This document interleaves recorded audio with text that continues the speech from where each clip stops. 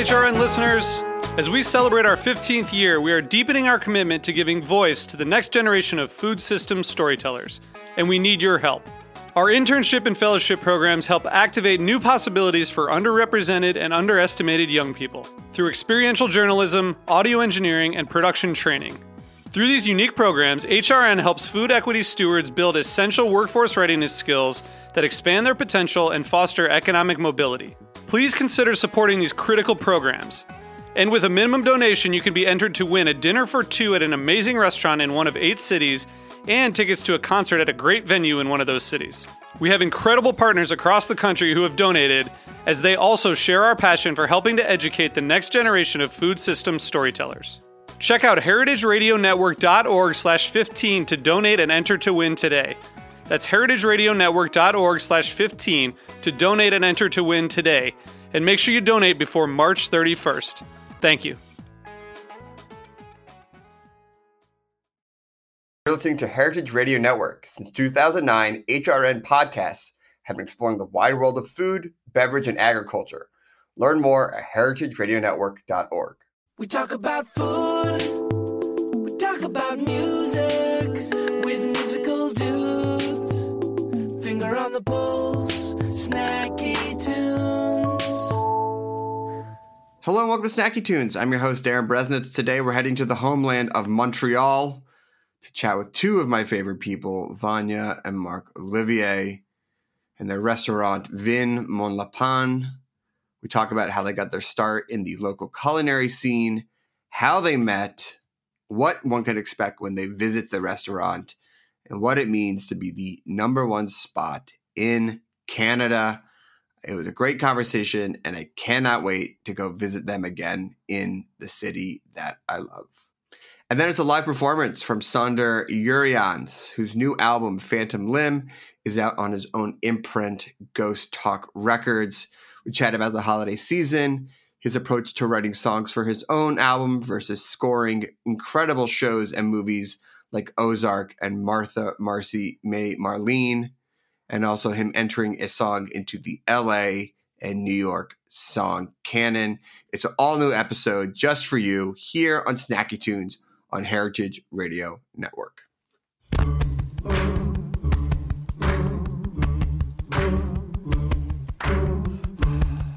It's a ritual, it's a sacrifice.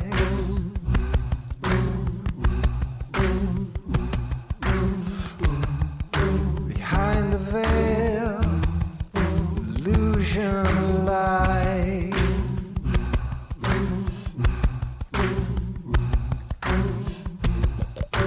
Minds bleed from the sharpest lies.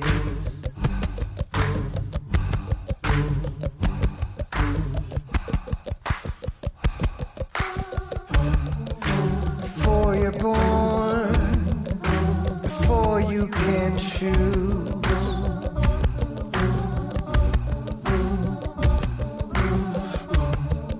you're stripped of worth put to use.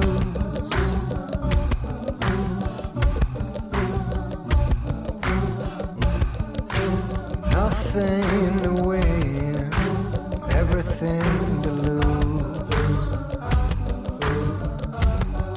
It's a ritual, it's a sacrifice.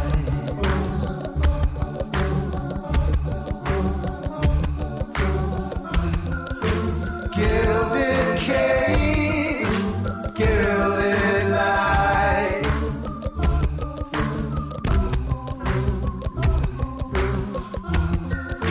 Howling heart, howling mind.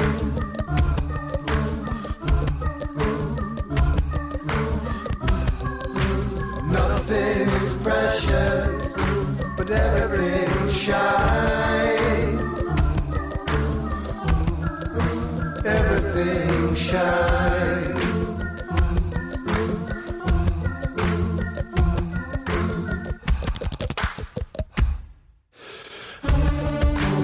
Where has all you gone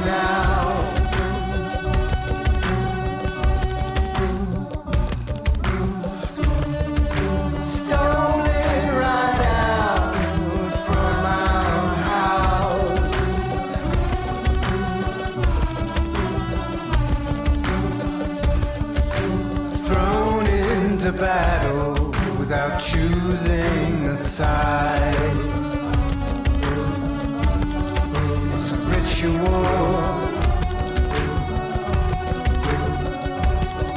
It's a sacrifice.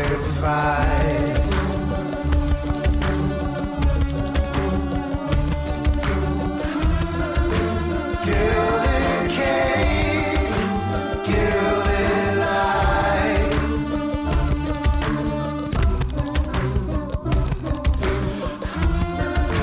Howling heart, howling mind.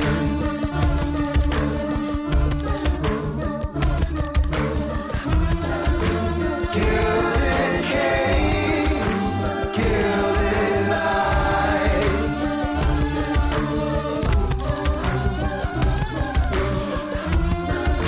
Howling heart, howling mind.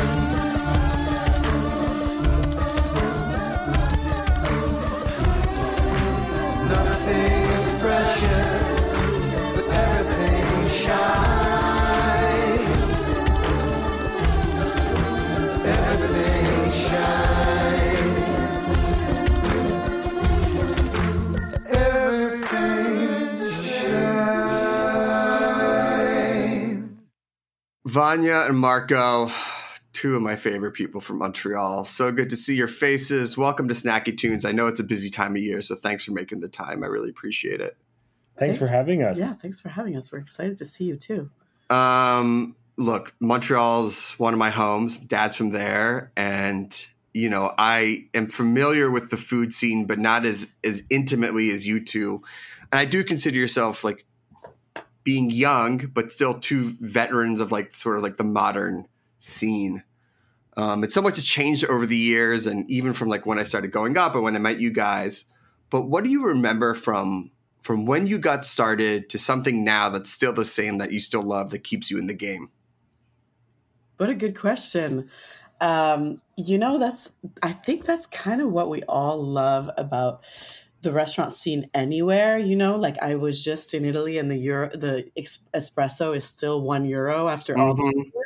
Like I love holding on to those things. So places, for example, in Montreal, like full of nostalgia, like L'Express or like Wilensky's, places like that are still Schwartz's. Mine. That's mine. Exactly. That are still exactly the same, haven't changed. Like, they might have painted a wall, but I haven't noticed. Like nothing has really evolved from the first ever time that we stepped foot in there. So those places, with Marco, like our rotation is really filled with those classics. Like that's really what we love to keep going back to, just because, there's something so comforting about it. Yeah, there is such a comfort of going back into the city. And there's been such a culinary spotlight on the city itself. The last 10, 15, 20 years has really, I think, brought Montreal into so much more of the global conversation.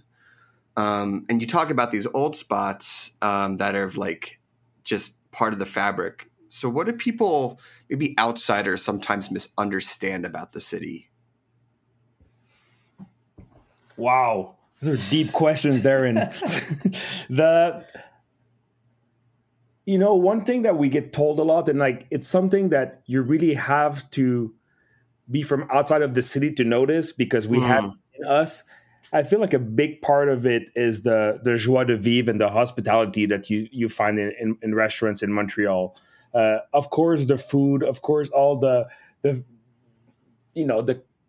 now famous generous portions and the foie gras and all of that. But sorry, what I find is really special in Montreal is how people are used to go to restaurants, and the diversity of restaurants that we have here. I find that makes Montreal a bit special. You know what I love? I love that everything is packed until like 1 a.m. Mm-hmm.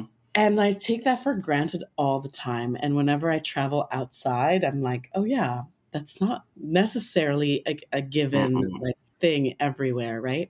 I love that you walk into, any bistro or wine bar or whatever, and that on a Monday, at like 11:30, it's just like you still have to line up to get a seat. It's definitely something we take for granted, especially Yeah. I was in Washington, D.C. last weekend. Mm-hmm. My friend is like an MMA fighter, and I went to see him fight. Sure. Man, we we struggled to get some food at midnight after the fight. We were like really trying hard. Oh, But, yeah. yeah, it's definitely in our culture here. Like we eat much later than most places in North America, and like people love to go to restaurants and people love to splurge in restaurants. Was it that energy that like built-in restaurant culture that pulled you in to working in the industry in the first place? Oh my God. At first I just wanted to cook, right? Like I didn't want to be a chef. I didn't want to own, like, I thought that would be nice if that happened at one point, but I really just like started cooking just because I liked cooking. I didn't know at the beginning, I didn't know if I liked to do it on a professional way. I just wanted to like learn some stuff, and I got hooked. I never thought of doing anything else. It's never crossed my mind. And it's been 20 years now that just going, I haven't really even, maybe it's the first time I stopped thinking of why I'm doing this right now with your question. I love it. I have it in me. But you're right, Darren, though. There's something really special about being part of that community, contributing. So same, getting into the industry here, specifically in Montreal, was it really is kind of like a vacuum in a way, because you're all of a sudden just a tiny drop in a bucket in this amazing community that we have, but you really do feel the result, because the clientele, local and international, is so blown away by that sense of Montreal hospitality. It really is special. Like, it really is something that I haven't seen or experienced elsewhere.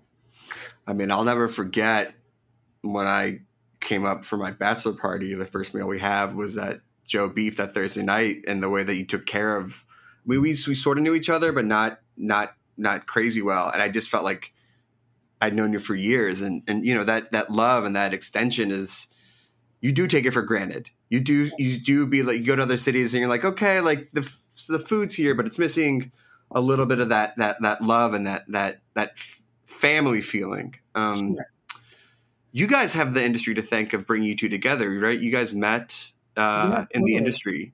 Exactly. We were work colleagues before anything else.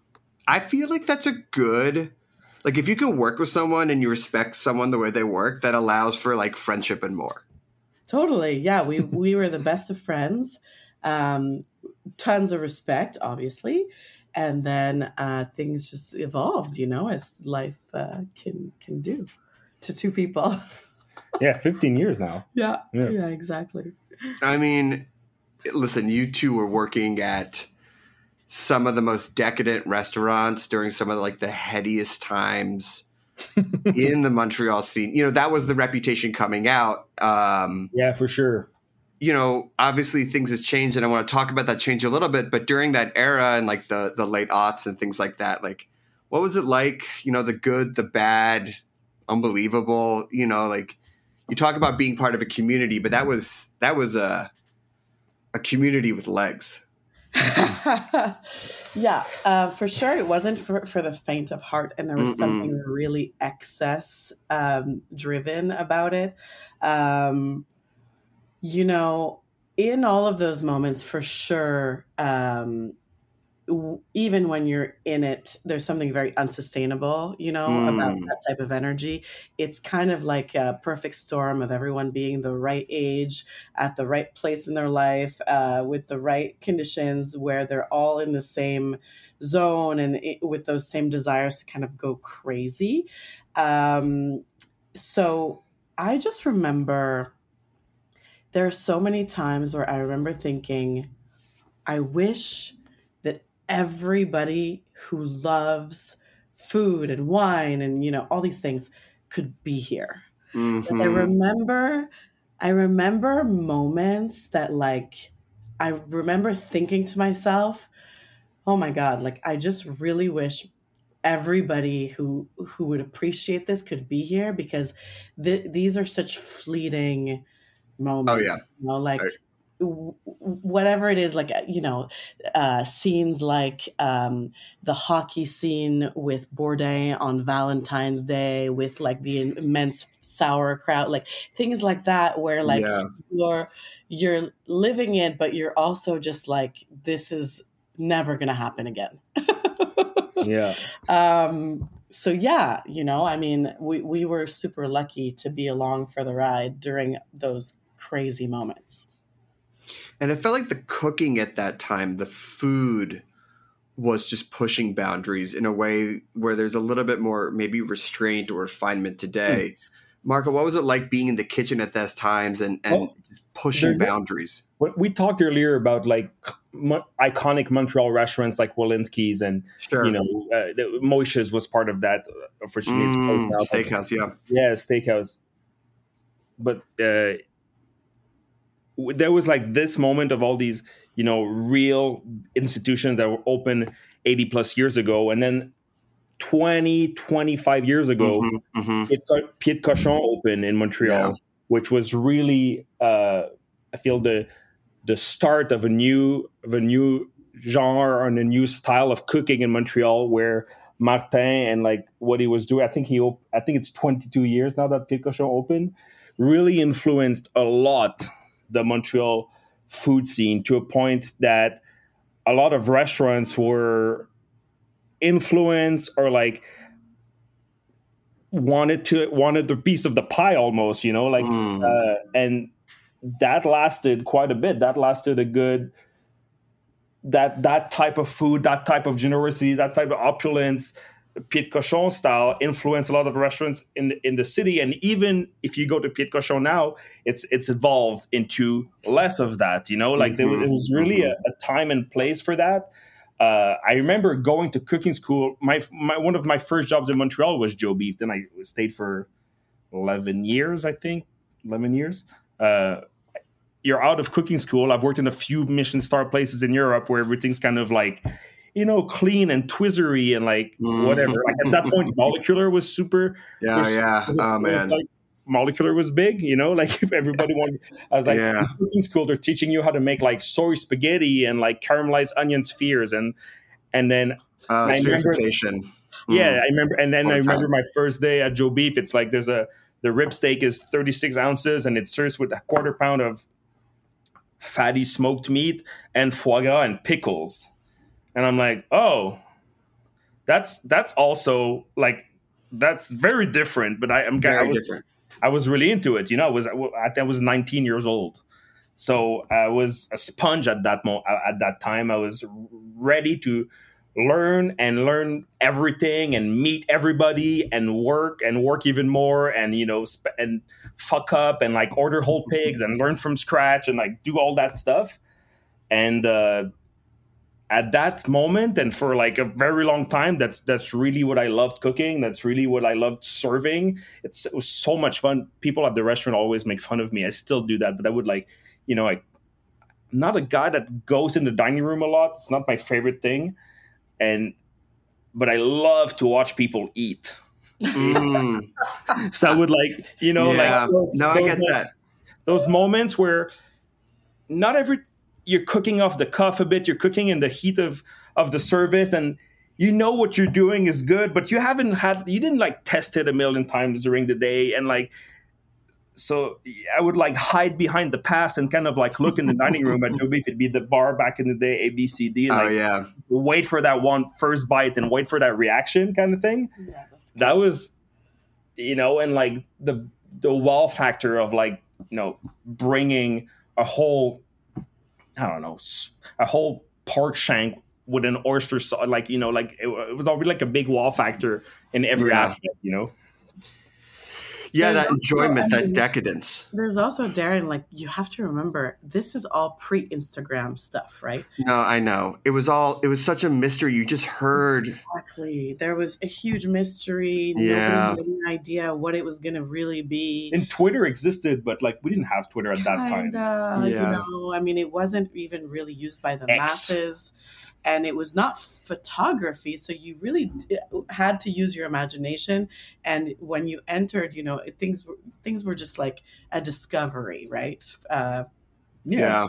I miss that. People didn't know what they were getting into. Exactly. Like now it's very different. I enjoy the moment we're cooking in right now very much, but that aspect has almost completely disappeared. Everything has been geotag and Google image Yeah. and like Eater 38 and Yelp and everything. So people know first, kind of like already know what they want to eat, know what it's supposed to look like, know the weather to ask for. There's a bit that's changed a bit.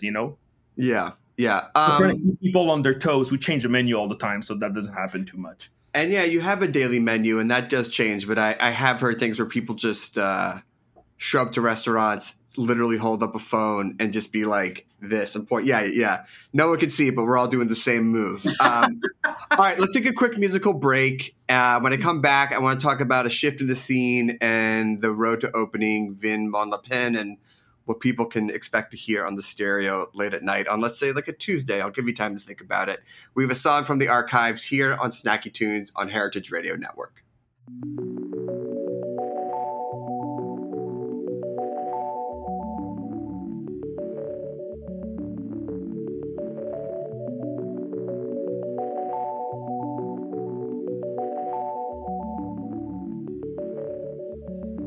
Darling, I was your safety home. There was no better call to make. I could have been, but you always want what you cannot have. You pushed me away just to beg for me back. No, 'cause you always want what you cannot have.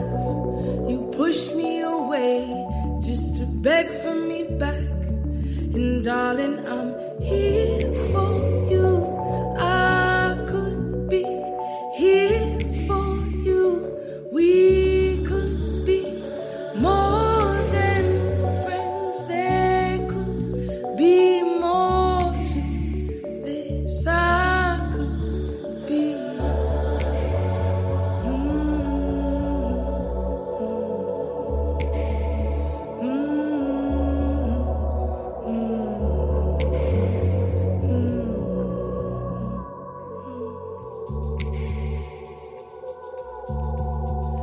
And I told you before,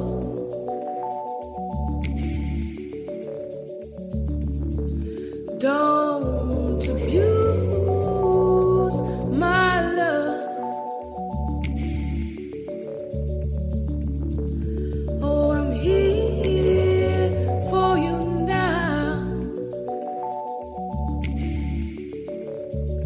And if loving you were to die, oh, I'd do anything to try. But you always want what you cannot have. You push me away just to beg for me back. No, 'cause you always want what you cannot have. You push me away just to beg for me back. And darling, I could be here for you. We could be more than friends. There could be more to this. I could be.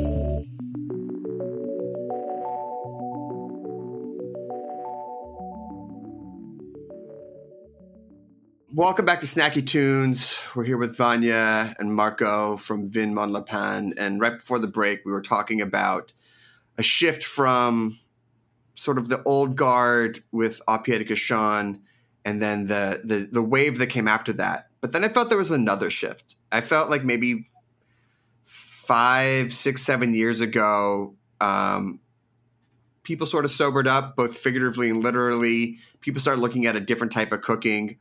What was it like to be in the scene when that, I don't know if healthier is the right word, but like there was a groundswell of being like, we can't keep, as I think Vanya said, this isn't sustainable. Well, right. So totally. I think also though, like we just personally got older. Yeah. And like anything, you want to live through, different phases and, go through different things, go to bed at different hours, fill your days differently. So that's kind of what it is. Also, a clientele kind of like gets older with us a little bit, well, and then, exactly. Yes and no, but, and I want to just be really clear when you talk about shifts, like Au Pied de Cochon is still open and incredible. Of course. It's still open and incredible. Au Pied de Cochon was open. The Sugar Shack is probably one of my favorite places in the world. Legendary. Go to. Legendary. I make it a yearly pilgrimage at least once a year. So weirdly, their summer menu. Oh my God. Their summer menu, what Vincent cooks out there is incredible. But it's not every night. It's not every day like it used to be. Exactly. And there are a lot less, brown booze shots circulating and things like that. It's more about like, a little bit more elegance. I'm like, okay, if I don't drink another shot of Jameson for like the rest of my life. Yeah, exactly. Yeah. Move forward. Macallan 12 only for the chef. Only. You see, we're moving up. 18. Oh, I'm so sorry. Yes, 18. I'm so sorry. I forgot who I was talking to. Oh my God. But yeah, the shift comes, right? You have a different way that you want to cook, you want to live, and the food that you want to serve. Was that shift, that stuff was what started you on the road to thinking about opening up your own spot? When did you start having those conversations? Honestly, we didn't. Like, we really didn't have conversations that were like, okay, we're evolving, blah, blah, blah. Like, because you don't notice it, right? It just kind of happens organically to us. So we live in Little Italy in Montreal, which is the same neighborhood where you can find the Jean Talon market, which is really in North America, like aside from, let's say, maybe the West Hollywood farmers market, which is mind blowing. It's probably one of the best markets, in the continent, just because it's open every day of the year. Huge, covered portion, also outdoors in the summertime, really special. So it's one of our favorite places. We live about 2 blocks from there. We're always walking around the neighborhood with our dog. We saw this place for rent. We started having, some dreamy thoughts because we just spent the last 15 years on one block on Notre Dame having the best time. But, we were excited to maybe branch out and do something else. So we decided to invest in our neighborhood that we love. It's literally at the opposite side of town. And what's funny is that Joe Beef and those restaurants are by the other market in Montreal, the outdoor market. So just the tale of 2 markets, essentially. I love it. So we started dreaming about what it would be. We already had, at the time, we were all still kind of partners and doing all the restaurants together. So we already had the Joe Beef, big, burly, meat heavy, etc., oysters, whatever, restaurant. We had the Liverpool House Bistro. We had the Vin Papillon Natural Wine Bar. So we were like, okay, what are we going to do? And it just became obvious that we wanted to do something really intimate, really connected to kind of Marco's background, cooking lots of Italian-inspired food. Jessica's background, who's our co-chef and partner, cooking a lot of really exciting vegetables. And that's it. Wine was a big part of it from the start. Personally, we wanted to really open, like we wanted to work in this neighborhood. We wanted to work in Little Italy. Yeah. But also I wanted to cook again. Like at one point, I started garde manger and then, become chef and then chef of Jurriaans and then executive chef. And then all of a sudden there's 130 employees. And then me being the line in cooking meant something went wrong, like it wasn't for a few years, me cooking on the line wasn't the plan anymore because I had all these other things to do. Right. Opening Mont Lapin near where we live in a neighborhood that we love so much, we lived there together for a long time, for me meant cooking again. And I was really, really excited because I became chef and executive chef. I don't regret anything, but kind of young. Maybe I'm happy it happened, but I could still do this. I can still be on the line. Yeah, I still want to. Still... Exactly. Let me in. And I was like, it can't be that I'm like the executive chef that doesn't cook on the line anymore at 29, and then that's it. It was really important for me to get back in the kitchen, get my hands dirty again with Jess. Really important to bring Jess in this project, and then it kind of like re-sparked something in me that it wasn't not there, but I was like scared that it could maybe disappear a bit too early. You know what I mean? Mm-hmm. No, I get that. You still want to be able to have a tactile feel to create instead of just being like, I have ideas or someone else is executing my vision. You mentioned Jess, and you have 5 partners who are opening, and I've seen this as a trend now where it's not just one chef with maybe like private equity or something like that. Like I've seen these like multiple partner operations. Why did you want to take that approach for this restaurant, given that it's expanded over the years, but it's still pretty small and intimate? What was the structure like, and why that approach? It was very clear. There's enough room in a busy restaurant than one owner and one chef and one sommelier. There's,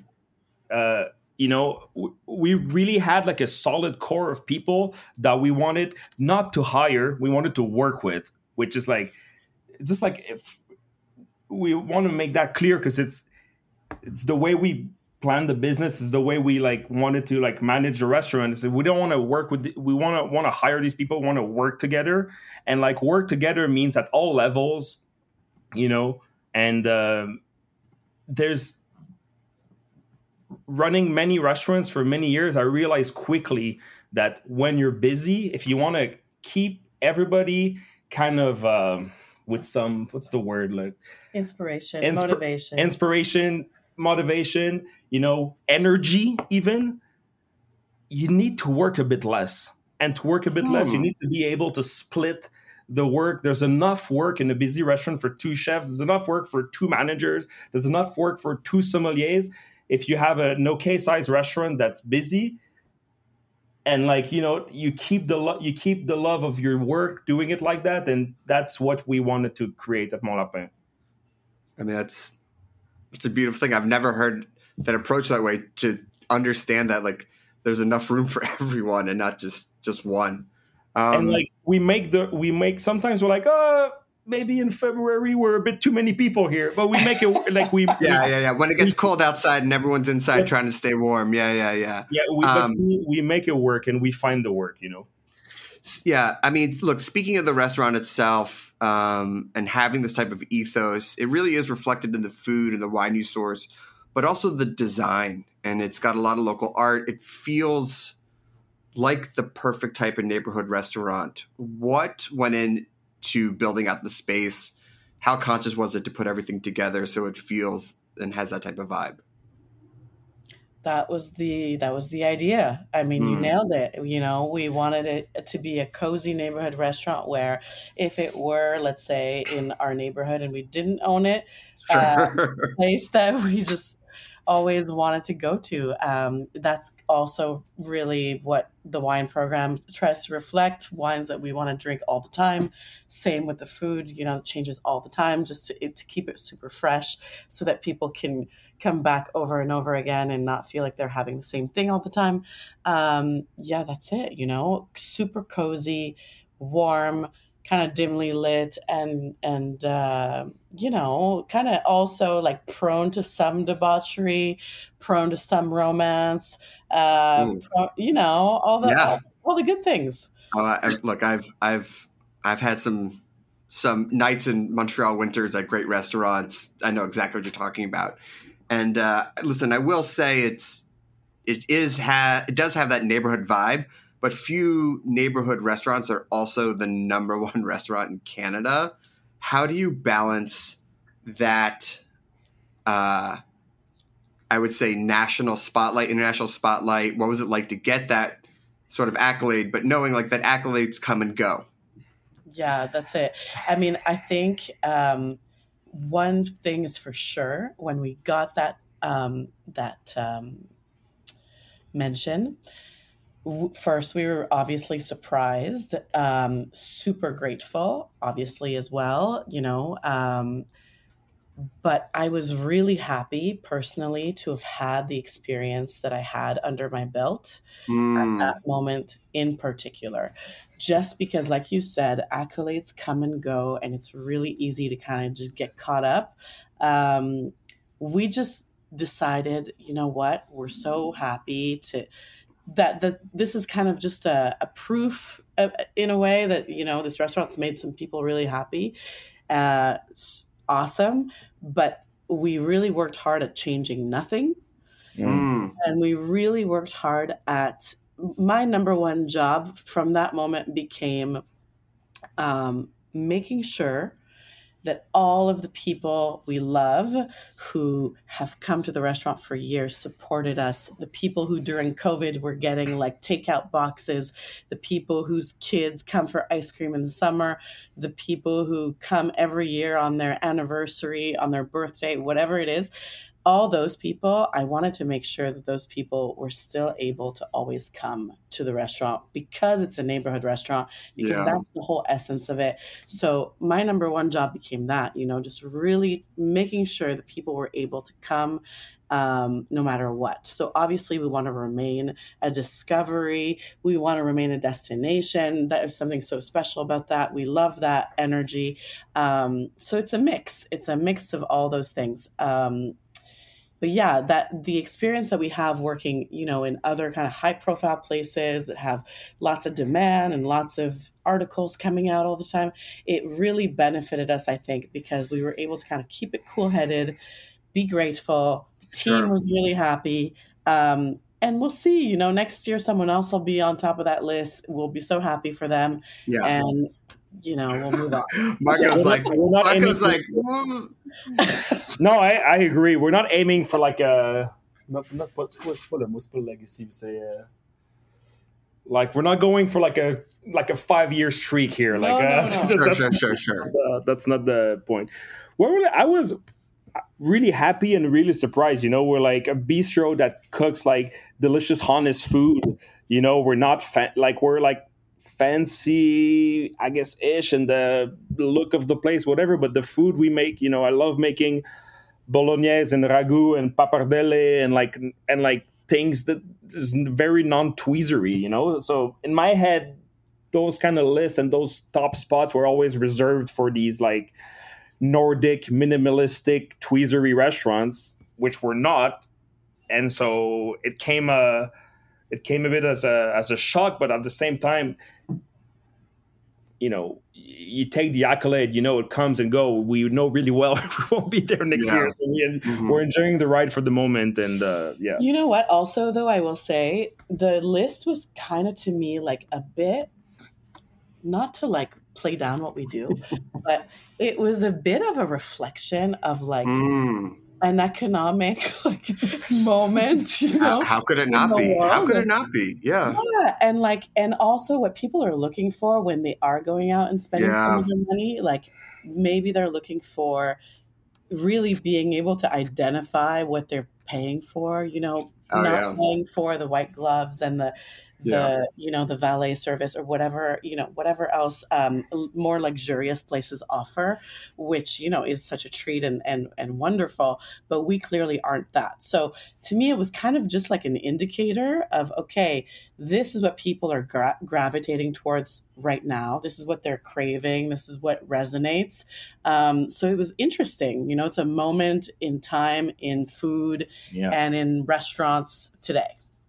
Amazing. Well, listen, like the Montreal Canadiens made it to the final during the bubble year in the NHL, and like it wasn't supposed to go like that. That's how I feel about art. It's like the fluke year. No. So listen, I know we're getting close to the end, but I want you to paint me a picture. It's Tuesday night, let's say 9:45, 10 p.m. Place is packed. What's the vibe? What's on the stereo? What's the scene like in the restaurant? Okay, good. I love it. 9:45, people are still coming in. We take reservations until 10:30. Mm-hmm. So there's still some hustle and bustle at the door. Obviously, it's dark out. Obviously, cold. the lights are super dimmed. Yeah. There's tons of food coming out at the pass, so it smells great. If it's 9:45, we're probably a bit behind on the flip, so there's probably people we're behind. waiting, standing next to the kitchen, which is kind of fun too. People are having apéro, standing around, having a cocktail, a bottle of wine, a bottle of bubbles, whatever it is. And then music is getting a little bit soulful, maybe a little bit funky. Alex Landry is in charge of the playlist, of like making the playlist at the restaurant, and he's really like, he has a band, Grand Public, which is amazing, and he will stop anything during service to like get the mood and change the music. Yeah, like that's the beginning of service playlist right now, and like would I would be ringing the bell in the kitchen, like pick like service, and then this guy's like, wait a second, changing the music. I'll be back, Yeah, exactly. So the music's super important, and it's not loud, but it's definitely not loud. I don't know. At that hour, maybe some Freddie Mercury, maybe woven in with like a bit of jazz, not too much. Like we love Keith Jarrett and things that are a little improv based. BB Flash. Yeah, there might be some Sade woven in. There might be a bit of rap like Dave or Sampa the Great or something like that. Kendrick Lamar. Pino, our boy Pino. And we love playing Alex's music too. Grand Public is dope, so there's always a bit of that. That's it. Amazing. Well, listen, congratulations to you both. If people want to stop by or make a reservation or just follow along, where can they go? Well, how can they check out what you're doing? Yeah, thank you. That we always forget to mention that. That's why I'm here. VinMonLapin.com is the website. It's where you can find us. We also have an Instagram page, VinMonLapin, VinMonLapin. Resi, Montreal, walk in, come see us. Give us a call. There's no room. We'll make you stand by the kitchen. That's it. And there's some, if you need some shopping for the holidays, there's some good merch going on right now in the store as well. Buy the merch. Get the merch. Get the merch. All right. Well, listen, so good to see you both. Congratulations on everything. I can't wait to come back. We have a song from the archives and then a live performance from Saunder, Jurriaans here on Snacky Tunes on Heritage Radio Network.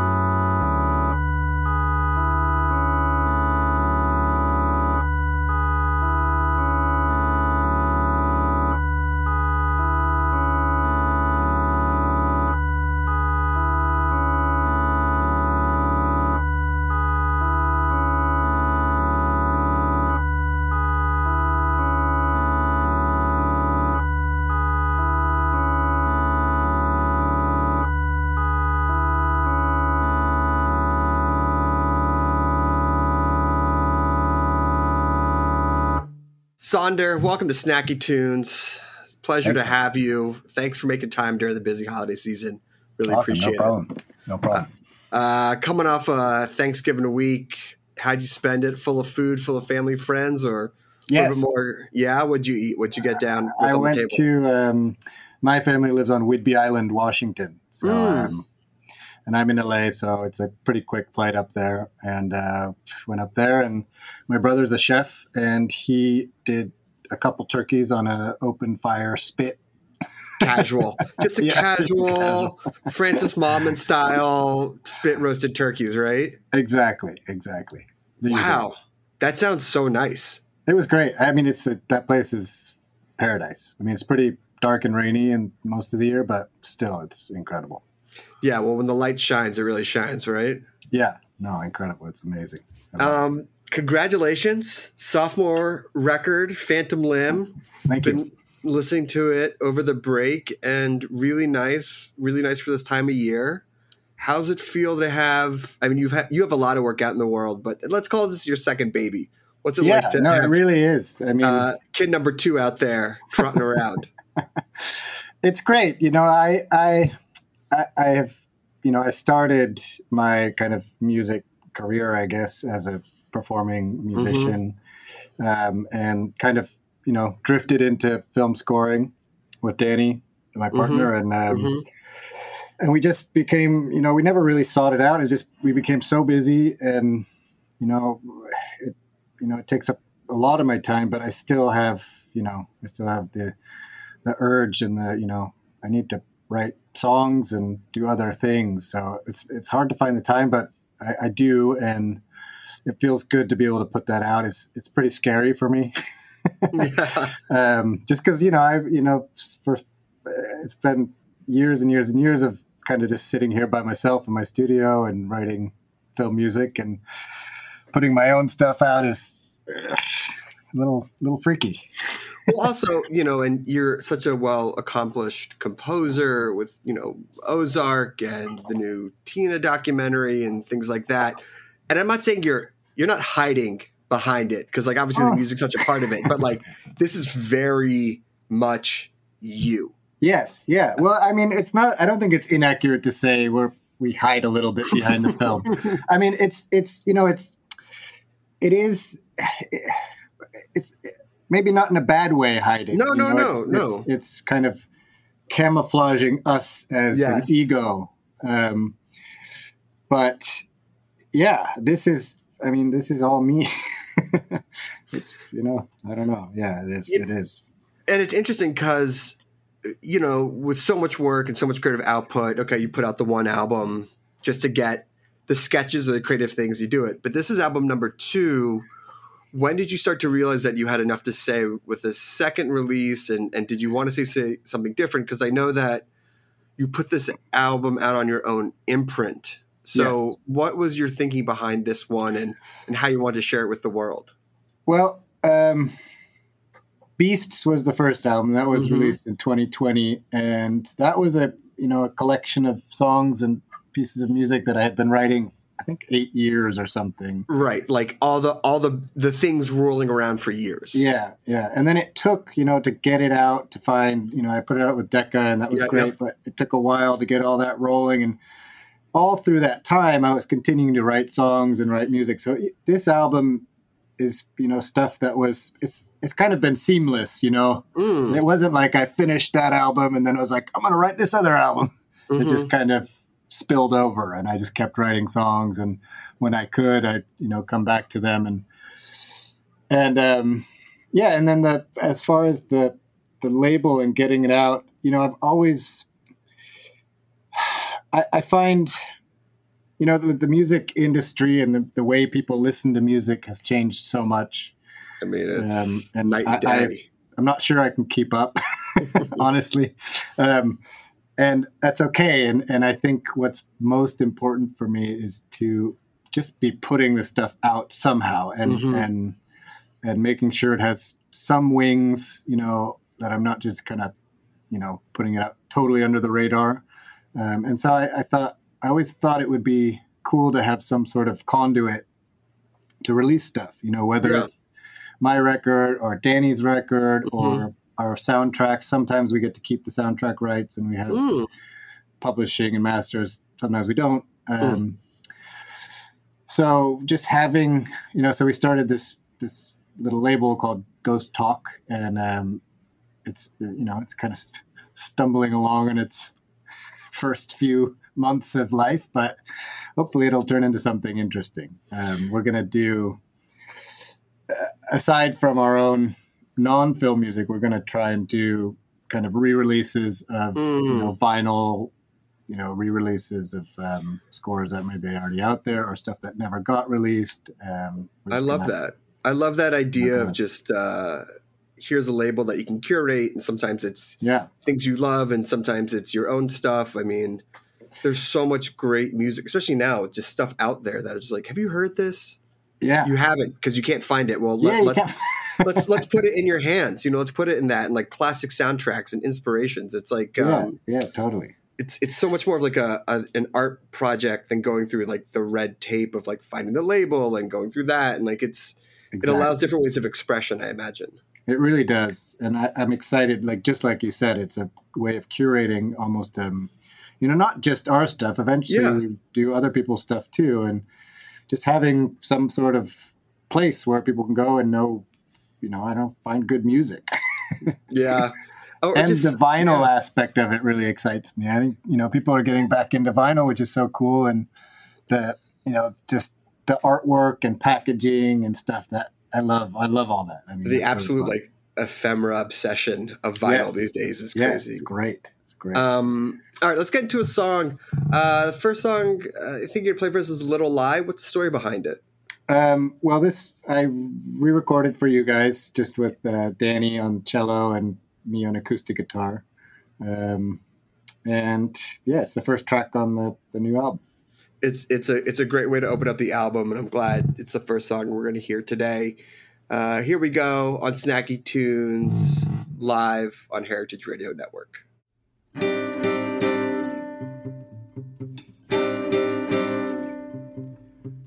Ooh, just a little lie. I told him just a little lie. Just a little lie. Ooh, thought I had it right. I swear it, I thought I had it right. But it followed me. It followed me.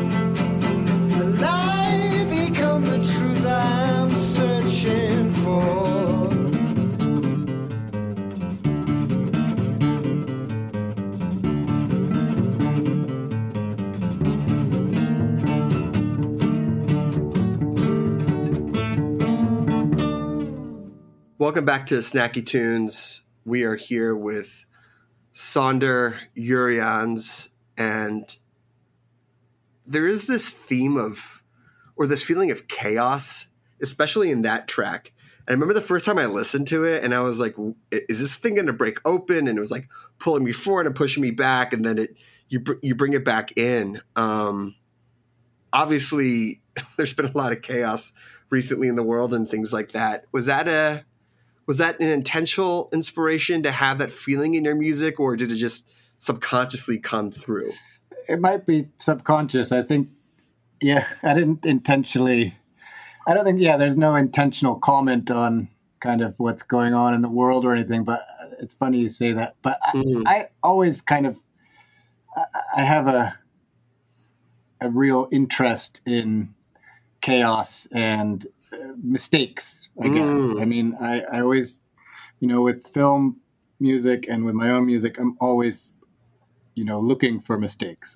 I'm good at playing some instruments and not good at playing other ones, but I play them anyways, and I kind of welcome the chaos that ensues with that. That song has a few kind of cliffs where it, you get to an edge and it starts to fall off, and then it kind of comes back. Just kind of that kind of stuff happens in my recording process, I think. And I usually just kind of keep it rather than trying to edit it out or something. I mean, it's nice. And, I'm staring at the studio you're right now. And speaking of instruments, I see like, a giant piano, a giant keyboard. And it seems to be such a driving sound and center of the album. Obviously, you work with so many different instruments. Why focus on the piano this time? Is it the range? Is it allow for those mistakes, those mishit keys more than something that's a little bit more tuned in? Yeah, it's a good question. I think what's happened, I'm originally a guitar player. And I, when I started working on film music, I started playing less and less guitar. There's just not as much room for it. Sure. And I was a terrible piano player. Still am not great, but I in my early 30s, I started taking lessons because I found myself writing on piano all the time, just kind of picking, note by note, going through, and I was like, I need to learn how to do this, and so I took lessons from a teacher when I was living in Brooklyn, and I really took it seriously, and for many years, it was my morning routine to come in. The first thing I would do is play piano for an hour. Practice classical pieces, scales, all that stuff. And so I've gotten, competent. I wouldn't say I'm great. But, and I play it in a weird way. I play it kind of like I would play the guitar. I don't know why. Like some of the interesting arpeggiations I do, which is kind of when you take apart chords. Do it like I do finger picking, same kind of rhythms and stuff. But I just find that the piano has, there's so much range, obviously, and there's so much power in it, and you can, with being able to voice chords and stuff, it's just something about it it's not that it makes sense to me, it's that it doesn't make sense to me. So I don't look for it. The guitar I know so well, and I know the chord voicings, and I know where so interesting. The notes are and stuff. And piano, I know those notes, the white keys and black keys and whatever, but I end up not doing anything that I don't know what I'm doing. So I make mistakes more often, which I never thought about that, about knowing an instrument so well that it's confining. Yes, because the muscle memory and just knowing like this won't work. Yeah. I just never thought about the idea of attacking something and using it as a central inspiration because you're less familiar with it. Yeah, I mean, it's almost for me, with all of the instruments I play, I don't really know what I'm doing, and that to me is the most freeing thing. All right, let's get into the next song. I believe "An Idea" is what you have for us next. Yeah, "An Idea" is the second song on Phantom Limb, and it's I rearranged it for this Mellotron over here, and I can't remember what else I put on. Mellotron and some other stuff. Amazing. Well, here we go. An idea from Saunder Jurriaans live on Snacky Tunes here on Heritage Radio Network.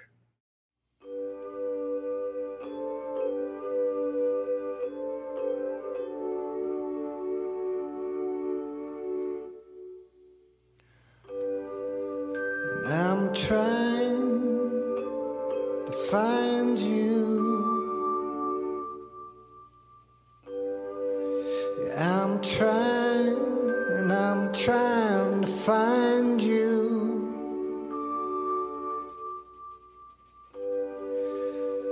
You hide.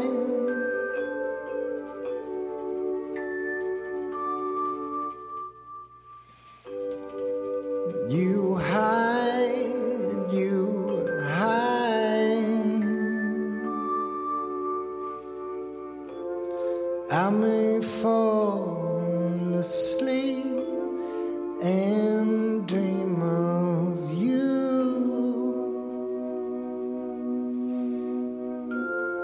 Wake without skin and without you.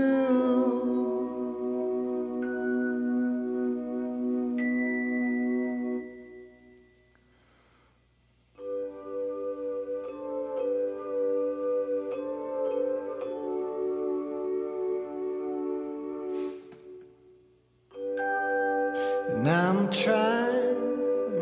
trying to know you. Yeah, I'm trying to know you. But you run.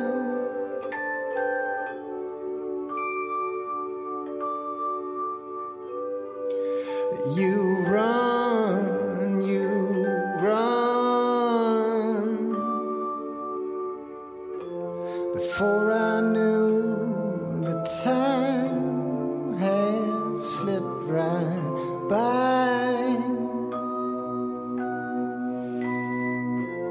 River choked with wasted lows and wasted highs.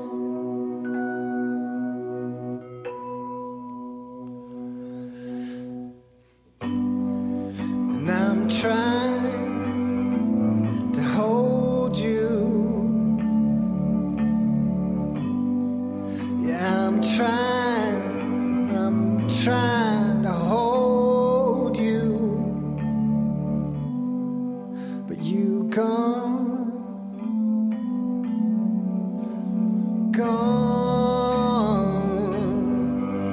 you gone, you gone.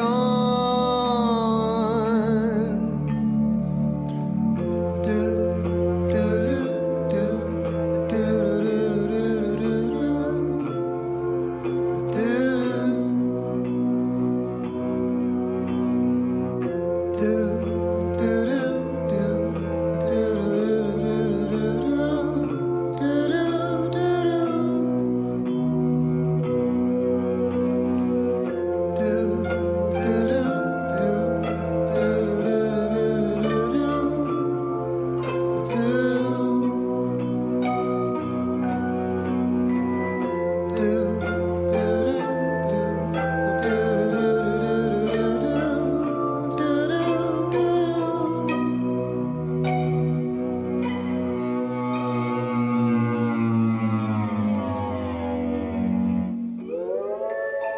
And I'm trying to find you.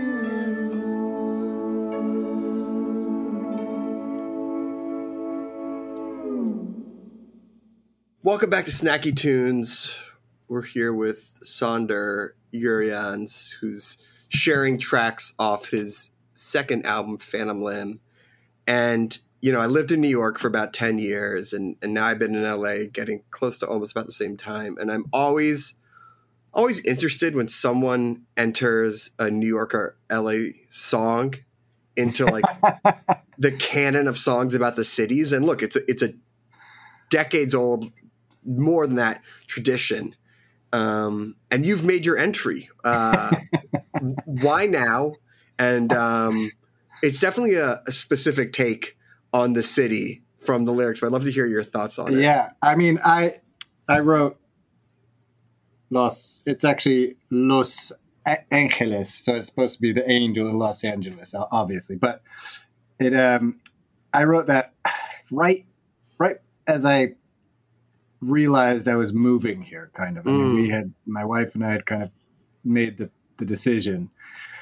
And, I was coming to LA a lot. I lived in New York for 20 years, and I come to LA a lot for work and for visit friends and touring and stuff. And I know the city, but I didn't really know it. I mean, I think I didn't really know it until I knew I was coming here. And then I came with a different view of it. And I can relate. Yeah. Yeah. And I was, I was just continually, I love being in LA. My main part of being in LA, the part that I love is the accessibility of the mountains and nature and having a yard and being able to have a dog and, all those things. It's not necessarily the city, that I miss New York in that respect. The city of New York is unbeatable, I think, as a city. Agreed.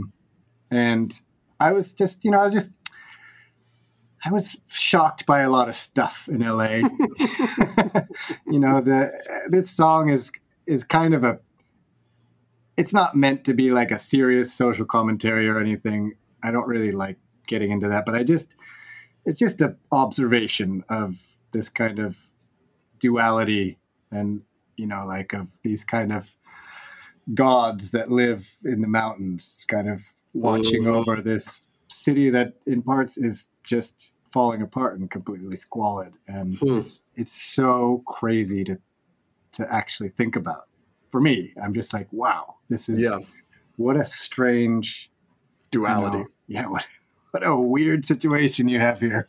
So it was just, and there was a lot of stuff coming out in the news of scandals and stuff. And I just felt this kind of, I don't know why I don't usually write songs like that kind of go into the, social commentary-ish world. But it just, I don't know, it hit me. It was probably the, knowing that I was coming here and knowing I was about to be kind of part of this strange world. Sort of being like to all your New York friends, it's like, I'm moving to LA, but I know what the score is. I know exactly. That place is fucked up. Yeah. Don't worry, guys. Don't worry. I still know where the best pizza is. Right.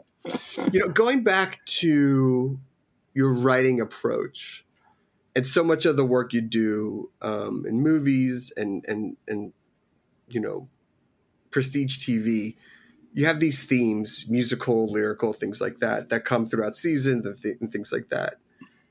Do you apply that same approach of themes and ideas and music to when you're writing your own music? Is there room for that? You mean an overall, across the album kind of idea? Yeah, like referencing different parts of songs, or is it more a compilation? I think it's more a compilation. I would, it's funny because when I started,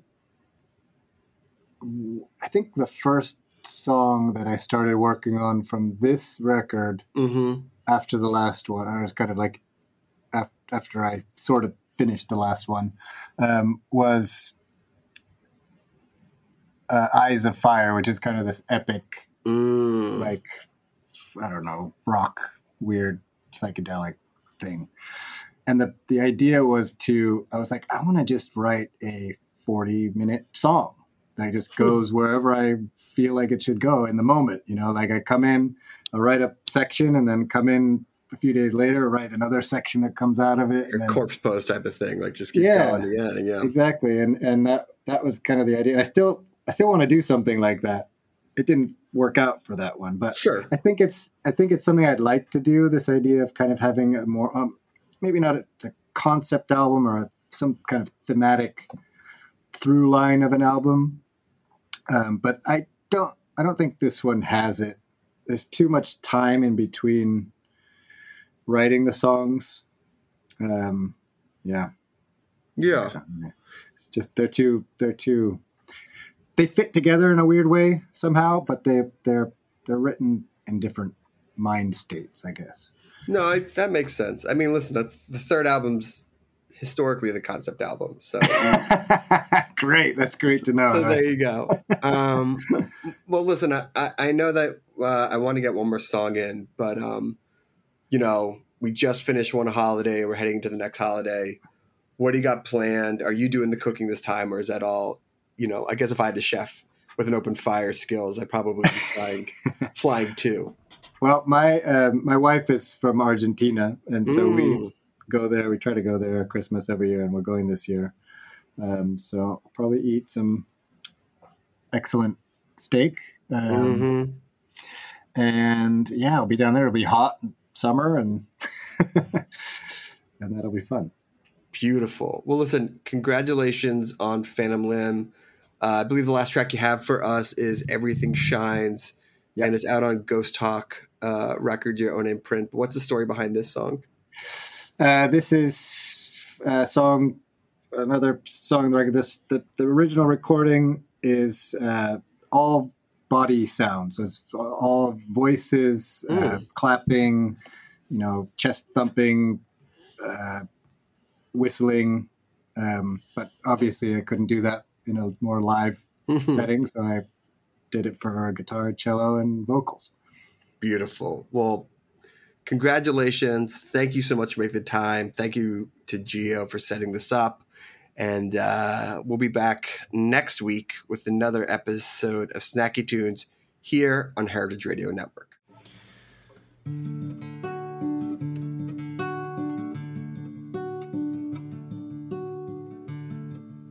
It's a ritual, it's a sacrifice.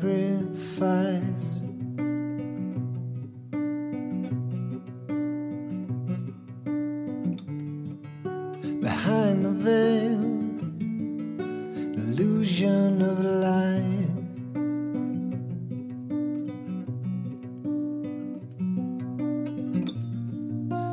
Minds bleed with the sharpest lies.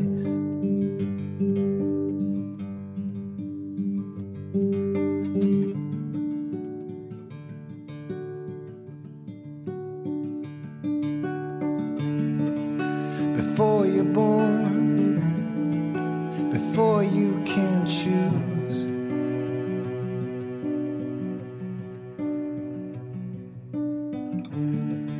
you're stripped of worth and put to use.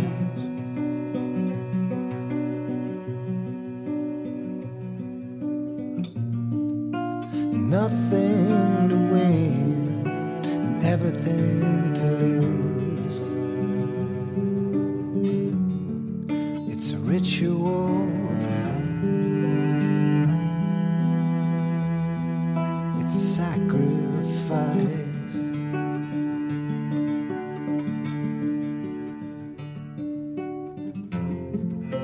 Gilded cage, gilded light.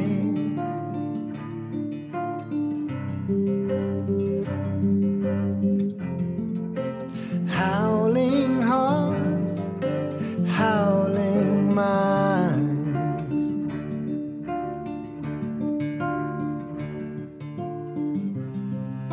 Nothing is precious, but everything shines. Everything shines.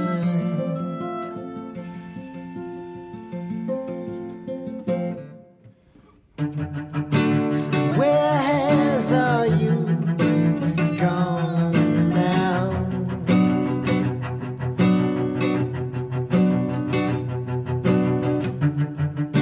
Stolen right out from our house.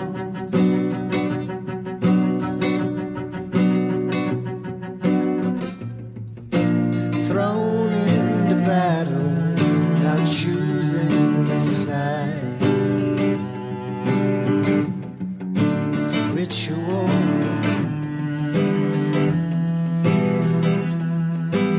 sacrifice.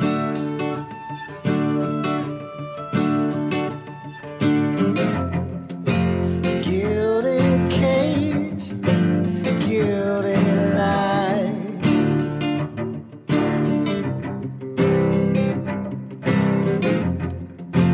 Howling hearts, howling minds.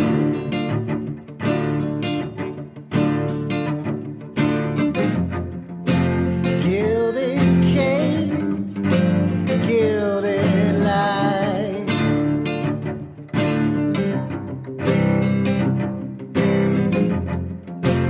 Howling heart, howling mind.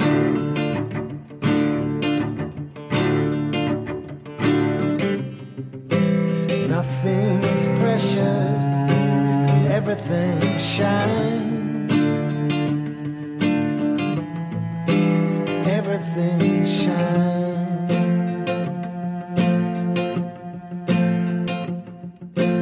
Everything shines. We talk about food, we talk about music with musical dudes. Finger on the pulse, snacky tunes. Snacky Tunes is powered by Simplecast. Thanks for listening to Heritage Radio Network, food radio supported by you. Keep in touch at heritageradionetwork.org/subscribe.